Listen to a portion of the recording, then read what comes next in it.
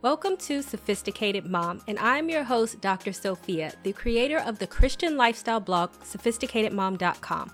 I will break down faith-based advice and make it applicable and relatable to help you on your journey on this thing we call life. You'll learn everything you need to know on how to become the master of your own destiny. Leaving bad relationships can be hard, but they can also prove essential.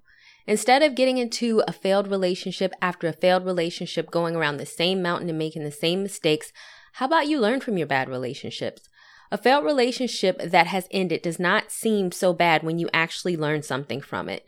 This is why in this post I'm going to give you 5 lessons learned from a failed relationships. If you have had them, then you know that you did not suffer in vain and that all of your relationships were for a reason, even if it didn't work out. Also, be sure to check out my video below to see more lessons that you can learn from failed relationships, and don't forget to subscribe to my YouTube channel by also clicking the link down below. Whenever something crazy happens to me in my life or even in relationships, I always try to find the silver lining. Sometimes there were red flags that were missed. Sometimes I should have not even given that man a time of day. Sometimes it was something that I was doing. And just learning these lessons keeps me from getting into the same type of bad situation again, which is a good thing. That is what I like to call growth. Therefore, it is best to learn from each relationship as opposed to jumping into a new relationship, making the same mistakes over and over again, and then wondering why your relationships keep going down the same path of failure and disappointment. It doesn't have to be that way. And so here we are. The first lesson you can learn from failed relationships is how to date. With every date that I have been on, good and bad, I have taken something away from it. And I can honestly say that I prefer good dates. An example of a good date would be a man bringing me flowers, taking me to a restaurant that I enjoy, good conversation, and paying for the date. A bad date consists of men who have just tried to get me drunk and to a hotel to soak me in their hot tub. Legit, that was a true story. Another true story was that one guy I was dating kept forgetting his wallet, leaving me to pay for the expensive bill. I think sometimes as women, we just accept anything on a date because at least a man is taking us on a date. And we feed into this mentality that if we ask for a man to buy us flowers, pay for our meal, or even open up our door, that these beliefs are outdated. Everyone can have their own opinion about dating, but I would much rather adapt the old school dating strategies, which I have a separate blog post on and you can click the link down below to read, than a new school one. With all of my failed dates, I have learned that I must rather go for the men who are really wanting to date me and place a high expectation on themselves. I have learned that through a few Netflix and chill dates, which I have a separate blog post on and you can click the link down below to read, that is very lazy, and I have learned that I would much rather have a good date than just any old date. What can I say about my failed dating experiences was that I would rather have stayed home than suffer through another bad date. Most importantly, I have learned how to weed out men as early as the first date, because who has time to waste, right? That way, I waste less time on people who are not a good fit by spotting them early on, which I talk about in my video below on how to weed out men on the first date. The second lesson to learn from leaving bad relationships is not everything is glitters is gold. I can recall going out on a few dates with a fellow PhD student. He had a good job, 2 houses, a nice car, and he was a total jerk. I literally felt like I was being molested on the date. But a mistake that women make is because a man looks good on paper is that he must somehow be the man for you. This is not true.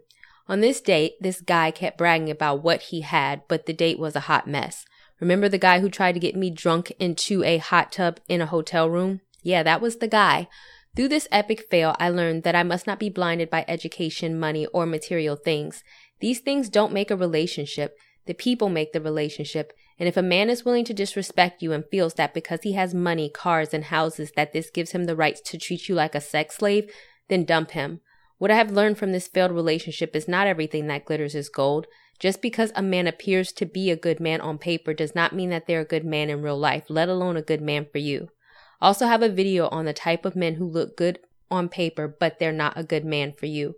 You can watch that video down below. The third lesson is that I learned to be a lot pickier. There was a time that I used to date anybody that would ask me out on a date. It did not matter if they were a loser, had no job, no car, no money, or I wasn't attracted to them. I would just go out on the date to say that I was going somewhere. The result of that was me wasting a whole lot of time with people who were not worth my time. Now, instead of going out on dates with everyone, I go out on dates with people that I'm really interested in. I've also learned to do the weeding out at the beginning instead of just agreeing to go out with someone and then finding out that they're a drug dealer and have 12 kids after date number 4. I really try to get to know them through talking on the phone before agreeing to the date. Go back to lesson number 1.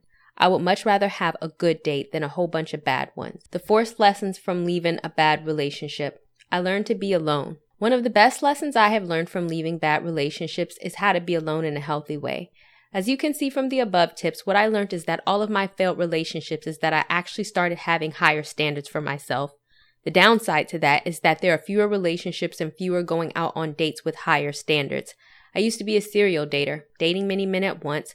I would have multiple dates set up in one date if need be. The reason for all of this was because I was afraid to be alone. I was afraid to be alone with my own thoughts because doing so would actually make me reflect on what I was doing with my life. And as a result, I would put myself through a string of bad dates, being involved with a string of bad men, sometimes for years at a time. What I learned was that being alone is one of the healthiest things that you can do, which I have a separate blog post on, and you can click the link down below to read. But at the time, I didn't see it like that. Instead, I would just fill my time up with a bunch of useless men and bad relationships to the point that it just drove me crazy. So I learned to value my time, who I spend my time with, and the side effect of that was that I learned to be alone. And I learned to like being alone. And I learned that I'm really good company. The last lesson from leaving bad relationships, I learned who I was. It's hard to think about these things if there is always some man around you getting in your ear. It can be hard to think of yourself if a man is always feeding you thoughts and telling you what to think about yourself. When you always have someone around, it is hard to learn who you are. Have you ever seen a woman that changes who she is for a man? If a man does not eat meat, then she does not eat meat. If her man is Jewish, then she converts to being Jewish. If her man thought that there were aliens flying around in the sky, then she started to believe in the paranormal and began to see aliens in the sky as well. When it comes to failed relationships, oftentimes women see that the relationship is failing, and instead of letting go, we bend ourselves and become the person that we feel a man wants in order to keep him.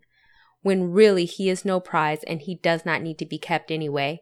Before we know it, we have transformed ourselves into something just to please a man instead of letting go. There comes a time in a relationship that you have to stop depending on other people for your identity and to start depending on yourself. I remember I had a past boyfriend who suffered from a serious porn addiction. I will be honest, and at first I tried to get into this whole porn thing with him and tried to cater to his needs when it came to watching porn. But literally one day when he came over, he did not even say hello. All he did was walk right over to the computer and start watching porn and ask me to sit down with him to watch as well. That is when I had to put my foot down and tell him that I didn't want to sit around and watch porn all day. I had to open my eyes and realize that you can't conform to what a man wants you to do or be. I feel that every past relationship that we have prepares us for our ultimate relationship. In each failed relationship, we need to take something and find a way to improve ourselves. There have been times that I have ruined pretty good relationships because of my own insecurities, and I had to learn how to do things differently. And there were times where the man was horrible and I still had to do some self-reflection and figure out why I kept going for these type of men. For every past relationship that you have been in, I want you to think about what you learned and think about if these issues are still holding you back. If you know someone who has had a string of bad relationships, then go ahead and share this post with them. It may encourage them to find their own silver lining. And last but not least, I have a book specifically for single women, Fix It Jesus for Single Women Only, which you can click the link down below to buy.